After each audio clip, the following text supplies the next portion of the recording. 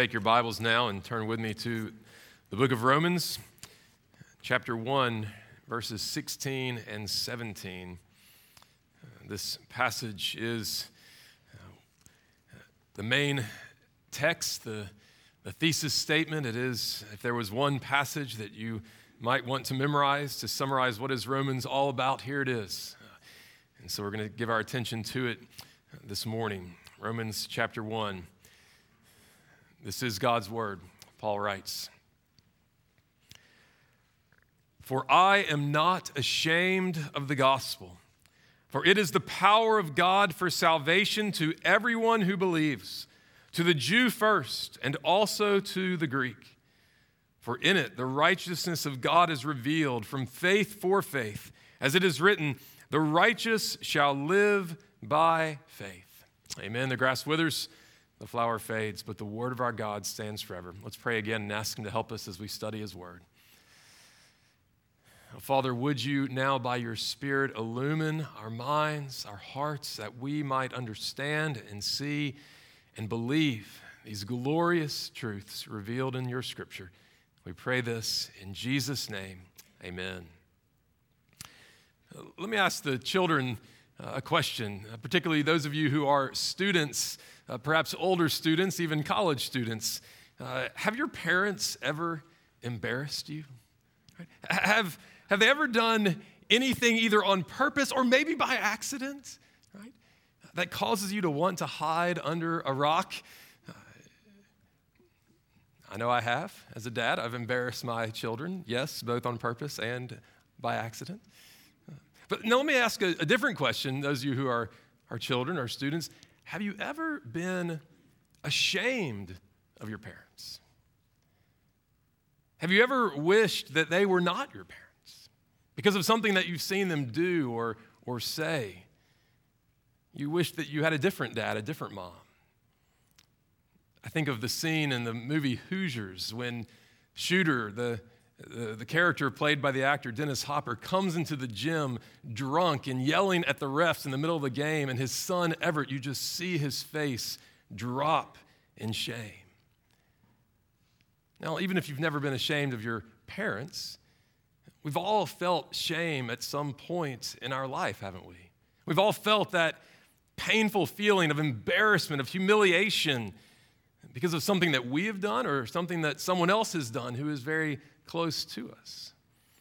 Well, the question before us this morning in this passage, and not just to our students, our children, but to all of us, is this: are you ashamed of the gospel of Jesus Christ? Are you embarrassed about your relationship with him and with his church? Are you humiliated when people call you out for your faith in Jesus, for being associated with Christianity, for following Jesus, or when they ridicule you or mock you or reject you for what you believe? And when this happens, or when the threat of it seems to loom on the horizon that it might happen, do you sometimes try not to be too Christian, right? Not to be too overt in your faith in Jesus?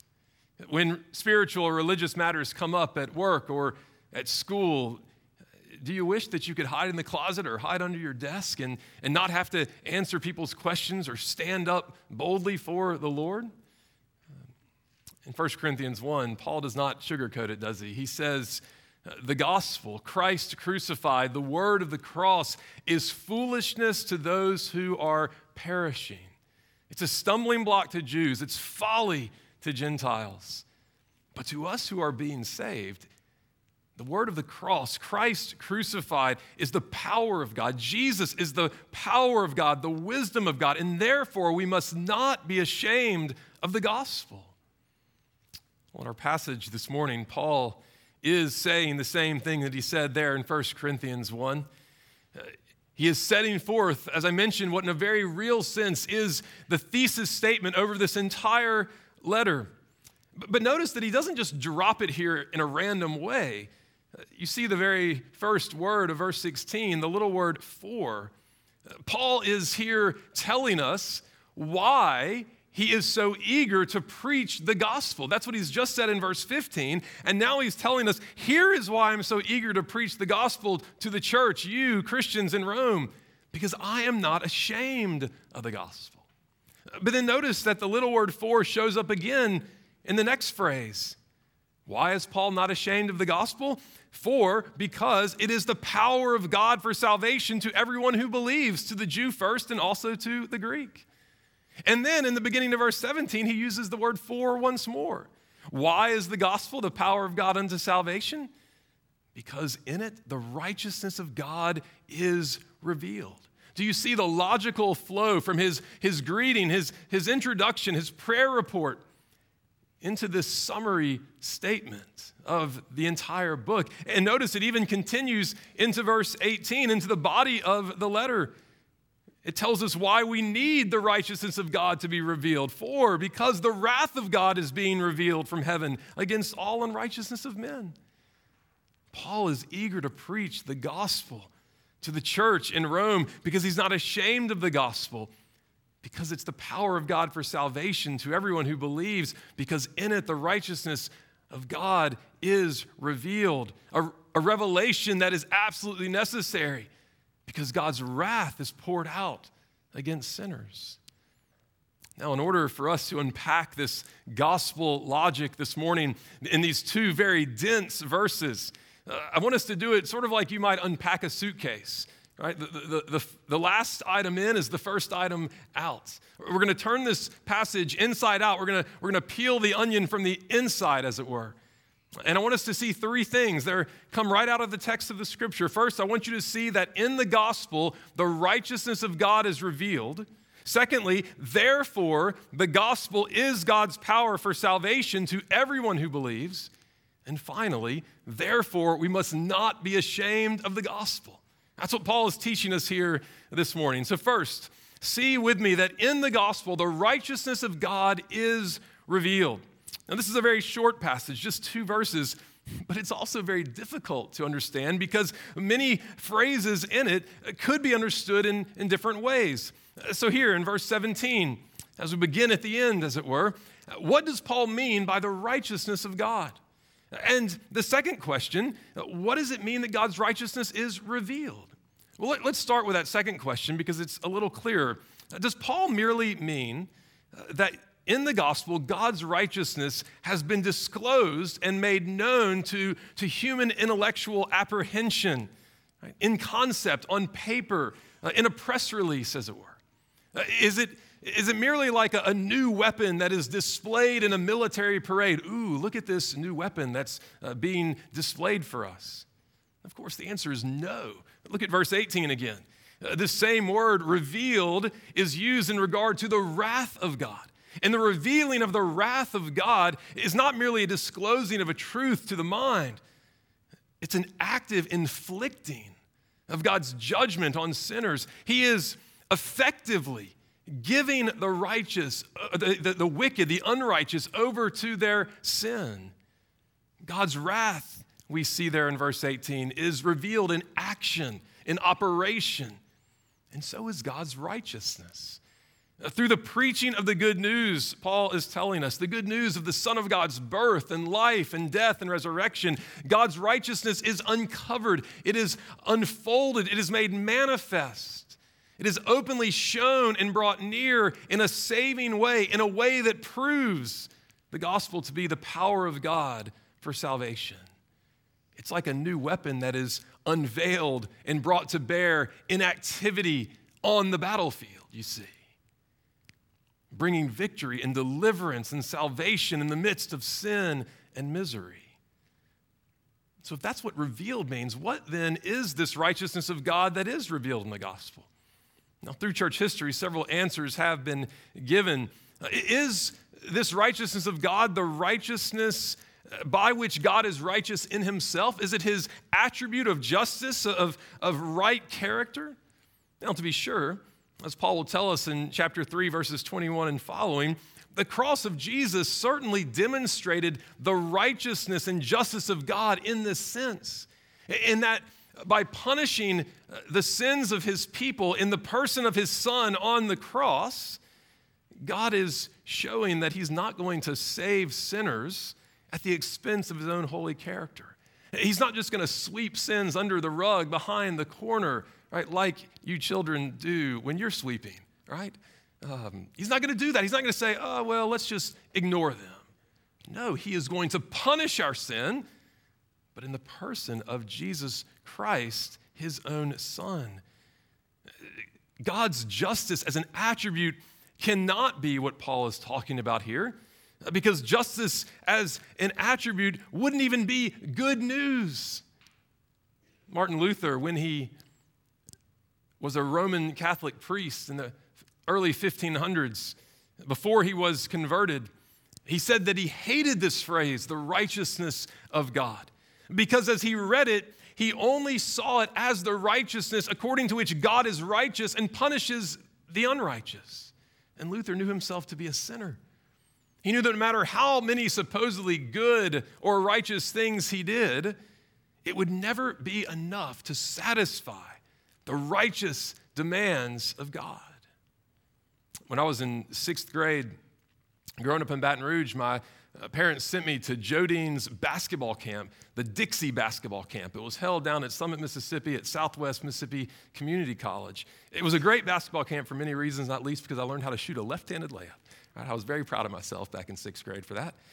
But it was a very demanding camp. It was a demanding camp in that every morning they inspected your dorm room. And if it was not perfect, right, if every sheet was not made and the bed was not made perfectly and the clothes were not put in the drawers perfectly and the trash was not picked up perfectly and the floor was swept perfectly, not behind the doors, but perfectly swept, if the bathroom was not spotless, you were in trouble. They would call you out. They called it a tour. And you would either have to do extra running at the end of the day, you would have to clean the dining hall, or you'd have to entertain the whole camp after the evening program. Entertain in the sense of go up there and humiliate yourself by singing a song in front of 150 other young men. The scrutiny of that camp was detailed. It was intense. It was unwavering. But the scrutiny of that camp was nothing compared to the scrutiny of God's righteous judgment. And Luther knew that, you see. And his great discovery that led to what we call the Protestant Reformation was that the righteousness that Paul says is revealed in the gospel is not the righteousness by which God himself is righteous, but it is God's free gift of righteousness by which he justifies the unrighteous, by which he declares the unrighteous to be righteous. Those sinners who trust in their Son, the Son of Jesus, the Son of God, Jesus Christ, those sinners who trust in Jesus are declared right with God. The righteousness spoken of here is the righteousness that isn't only contrasted with human unrighteousness, but with human righteousness, as John Murray puts it. We are sinners, yes, but even our good deeds are incapable of standing the scrutiny of God's holy eye. As Paul's going to say in Romans 10, verse 3, of the Jews being ignorant of the righteousness of God, seeking to establish their own righteousness, they did not submit themselves to God's righteousness. This righteousness of which Paul speaks here in verse 17 is God's powerful intervention to save sinners, to justify sinners who stop trying to clothe themselves with the fig leaves of their own obedience, but rather trust in Jesus and are clothed in his perfect righteousness, an alien righteousness outside of ourselves, not imparted to us and infused within us so that we become better, but a righteousness that is imputed to us, reckoned, credited, counted to us, to give us a new legal status before God, to give us a new and right relationship with God, and to enable us to stand confidently under his scrutiny. This is the righteousness of God that is revealed in the gospel. And therefore, we come to our second point. Therefore, the gospel is God's power for salvation to everyone who believes. Again, we see in this passage, the gospel is not mere information. It's not a TED Talk. Or even a TED Talk that is the one that enlightens your mind the most and perhaps even changes your life in some way. The gospel is not mere information, not a mere message. It is a power. God's power unto salvation, Paul says. When the message of Jesus Christ is preached, as I hope I am doing even this morning, the dead are raised. Dead men come to life. Sinners are acquitted and forgiven and justified. Slaves are freed from sin's penalty of condemnation and guilt, as well as sin's power. Those who walk blindly in the pitch black of sin and misery are made to see a great light. Sinners are saved from sin and death and judgment. They're moved into a state of righteousness and life. God's word is living and active, powerful, sharper than a two-edged sword. It is effectual. It is omnipotently powerful and operative to accomplish all of God's purposes. We saw that contrast, didn't we, in Isaiah 46? These gods made of wood and gold, they are carried by men. They are powerless. But our God is powerful. Paul knew his Old Testament well, as so many of his first readers did also. They would have understood that the revelation of righteousness and salvation are parallel expressions. They go hand in hand. We saw it again in Isaiah 46, the very last verse, when Isaiah writes, I bring near my righteousness, it is not far off, and my salvation will not delay. Do you see how Isaiah is using those two words in parallel as synonyms? He speaks this way throughout the latter chapter of his book. But there's another place in Scripture that does this, and you know it, but you may not have sort of put the pieces together. We sing a song, don't we? Joy to the World by Isaac Watts. Do you realize that Joy to the World is actually a paraphrase of Psalm 98? Listen to the last stanza of Joy to the World. He rules the world with truth and grace and makes the nations prove the what? The glories of his righteousness and the wonders of his love, his saving love. Where does that come from? Well, listen to Psalm 98, verses 1 and 2. Oh, sing to the Lord a new song, for he has done marvelous things. His right hand and his holy arm have worked salvation for him. The Lord has made known his salvation. He has revealed his righteousness in the sight of the nations. Do you see what Paul is saying? In the coming of Jesus Christ, these prophecies in Isaiah and the Psalms have their perfect fulfillment. The revelation of God's gift of righteousness in the gospel powerfully accomplishes the salvation of everyone who believes. Now let's think about those little words there at the end. Everyone who believes. Think first of that word believes.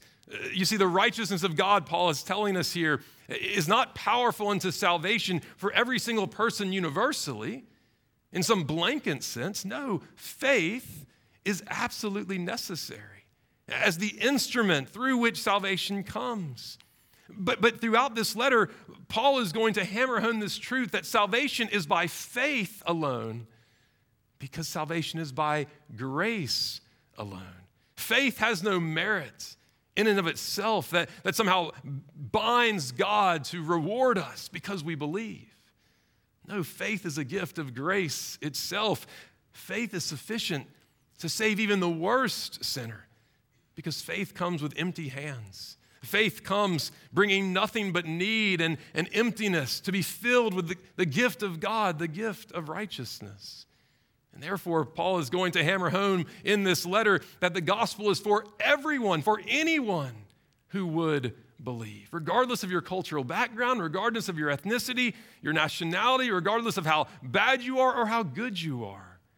No one is too bad to be saved by this gospel revelation of God's righteousness. And no one is so good that they don't need the righteousness of God to be revealed to them personally.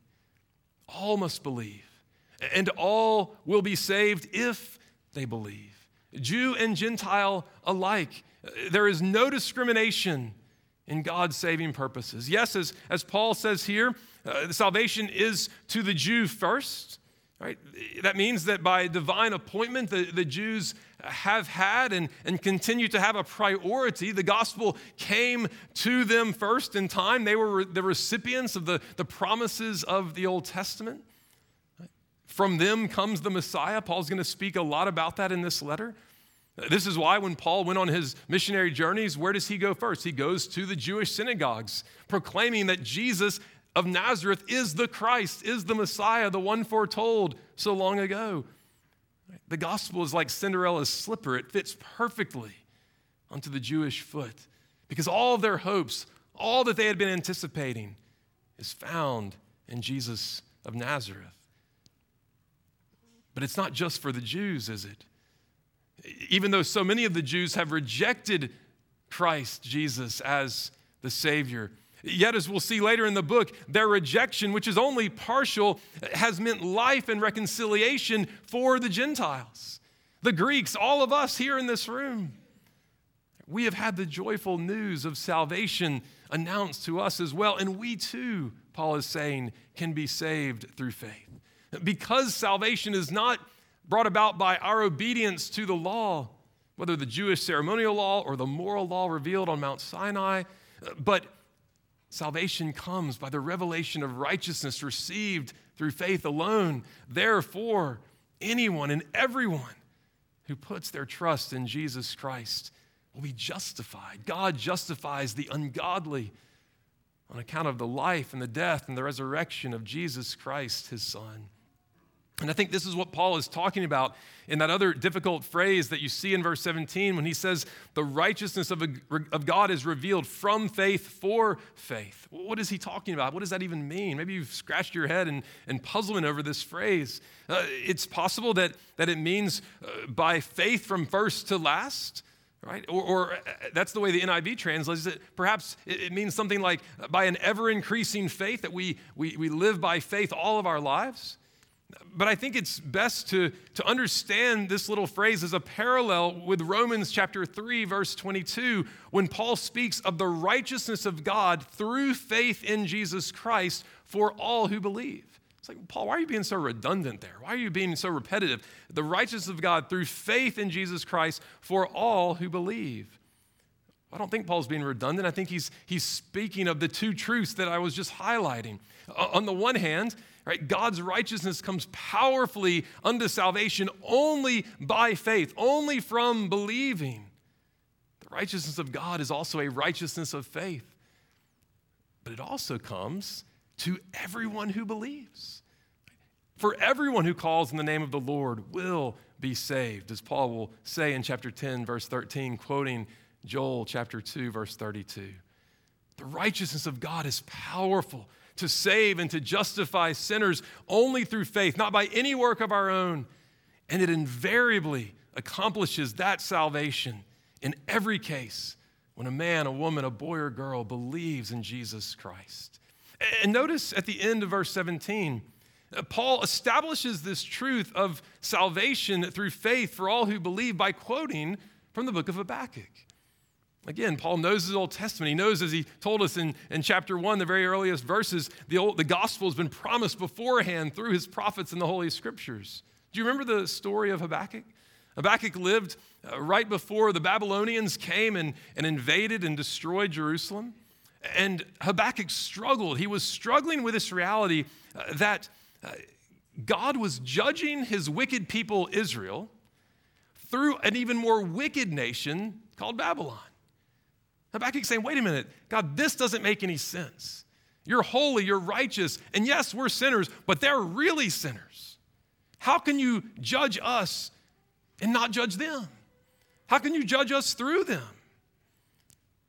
And in chapter 2, verse 4, God answers Habakkuk by telling him that he was not ignorant or blind to the wickedness of Babylon, to the situation of his people. He had not forgotten his promises, but rather he declares to Habakkuk that his people will live while they wait for God's promises to come to pass. They will live by faith, in humble and steadfast trust in God, the same trust that Abraham himself exhibited in chapter 15 of Genesis when Abraham's like, Lord, You've made these promises that I'm going to be a great nation. I'm going to have all these offspring. And I have 0 offspring right now. And I'm really old. Where is your promise come to pass? And what does God say? Abraham, look up in the sky. Do you see the stars in the sky? Your offspring will be as numerous as the stars in the sky. And what does Genesis 15:6 say? Abraham believed God, and it was counted to him as righteousness. You see, Abraham didn't know when or how God was going to fulfill his promise, and yet he believed. He trusted. And as Paul is going to make clear in this letter, everyone who believes in Jesus, the seed of Abraham, is a child of Abraham, whether a Jew or a Gentile, because the righteousness of God is revealed in the gospel from faith, right? By faith. And it's for faith. It's for everyone who believes. And therefore, the gospel is the power of salvation for believers. And that brings us to our last point. If all that's true, and it is, therefore, Paul's saying here, we must not be ashamed of the gospel. We're back where we began. In light of what we've just thought through, Paul is declaring his unashamedness at the truth of the Son of God revealed in time, come to live a perfect life, die on the cross, and rise in power from the dead. Now, it's interesting, isn't it, that Paul speaks in this negative sense. I'm not ashamed of the gospel. It's very likely that this is an example of what happens to be a very funny word in the English. It's the word litotes. Have you heard this word before? I hadn't until this week. Litotes. That's a great word. If you ever play the game Dictionary or Balderdash, use that word. But here's the definition, right, so you can win the game. Right? A litotes is an ironic understatement in which an affirmative is expressed by negating the contrary. Right? I'm not ashamed of the gospel. We use this all the time, don't we? You're not going to be sorry. What do we mean? We mean you're going to love this, right? We might say, that's not my favorite, i.e., I can't stand it. Right? Don't give it to me. Right? The weather's not the best today. I mean, the weather is horrible, right? Or well, I like this one. It's not the cheapest, as if it's the most expensive thing you'll ever buy, right? It's not the cheapest. We talk in this way. It's a litotes. Or think of Charlotte's Web, right? When Charlotte writes some pig in the web, and Mr. Zuckerberg comes and he says, it seems that we have no ordinary pig. No ordinary pig. And Mrs. Zuckerberg says, seems to me that we have no ordinary spider, right? No ordinary means what? An extraordinary. Well, that's what Paul is doing here. He's giving this understatement. I'm not ashamed of the gospel. So that with rhetorical effect, he might be saying, I boast in the gospel. I rejoice in this truth that the righteousness of God has been given to me through faith alone, that his power has saved me completely by grace, apart from anything that I have done. He boasts in the gospel. But he speaks this way not just to make an understated point, a litotes, but because Paul knows that it is so easy, it is so tempting, it is so prevalent amongst the church to be ashamed of the gospel, to be embarrassed by the message of the incarnation, of the person and work of Jesus, of this news that he died and rose again from the dead, that salvation isn't based on any righteousness of your own, but only the righteousness that God gives through faith in Jesus. This foolish message, foolish to the world, it flies in the face of all the self-righteousness that we attempt at self-salvation. It's based on the merit, the work, this most outrageous event of a crucified criminal and this crazy tale and narrative that a dead man came to life again. Like, why would you believe this? What an idiot you are. How foolish you are to believe a story like this. Of course you should be ashamed of the gospel. And all too often as Christians we are, aren't we? We want to be liked and accepted by the world. We consider our own feelings to be more important than the fact that those who are without God and without Christ in the world are staggering to hell, that hell is real. And so we hide and we conceal the gospel in our conversations, in our life, perhaps by not speaking it when we have the ability and the opportunity to do so, perhaps by speaking what is no gospel at all, what is indeed a gospel of works. Or perhaps it's a half gospel. We're unwilling to talk about some component of the gospel, whether it's sin, whether it's the death of Jesus, whether it's the obedience of Jesus, whether it's the necessity of faith and repentance. Sometimes we're unwilling to mention Christ at work or at school. Maybe we're unwilling to read the scriptures publicly or around other people, and or maybe we're unwilling to pray publicly around other people, lest those around us mock us. Maybe you're ashamed to talk to someone, to open your mouth and to speak a word for Jesus, to have a gospel conversation. This is the temptation that we all face. And so Paul opens this letter by saying, I am not ashamed of the gospel. And if this is true, that the righteousness of God is revealed so that the gospel is powerful unto salvation for everyone who believes, then we ought not to be ashamed of the gospel either. Brothers and sisters, I want to close with a warning and with an encouragement. A warning that comes from the lips of Jesus himself in Mark chapter 8, verse 38. Hear this. Whoever is ashamed of me and of my words in this adulterous and sinful generation, of him will the Son of Man also be ashamed when he comes in the glory of his Father with the holy angels. Take that to heart. When we are ashamed of Christ, not just on a one-off time, but if the bent of our heart is to hide and to shy away from any opportunity to speak of Christ, if the bent of our heart is being ashamed of the gospel, then Christ says, I will be ashamed of you on the last day. That's the warning. But here's the encouragement. From Hebrews chapter 2, verse 11 and chapter 11, verse 16, listen to what the author of Hebrews says. Jesus, to you believers, to you who believe, who are struggling not to be ashamed of the gospel, Jesus says, I am not ashamed to call you brothers. In chapter 11, the author writes, God is not ashamed to be called your God, for he has prepared a city for you. Do you find comfort and hope in this truth? That God is not ashamed of us because he sees us in Jesus Christ. Jesus is not ashamed of us who believe in him, who trust in him, who desire to spread the fame of his name wherever we go, because Jesus is our elder brother who loves us, who has given his life for us, who has given his righteousness to us, because the gospel has revealed the righteousness of God, this gift of grace through the righteousness of Christ, the death of Christ. Therefore, it is the power of God for salvation to everyone who believes. Let us live by faith. Let us not be ashamed of the gospel. No matter what happens to us as the church, as Christians in our day and age, let us stand firm upon this gospel bedrock. Let us not be ashamed of the gospel of Jesus Christ. May God make it so. Let's pray together.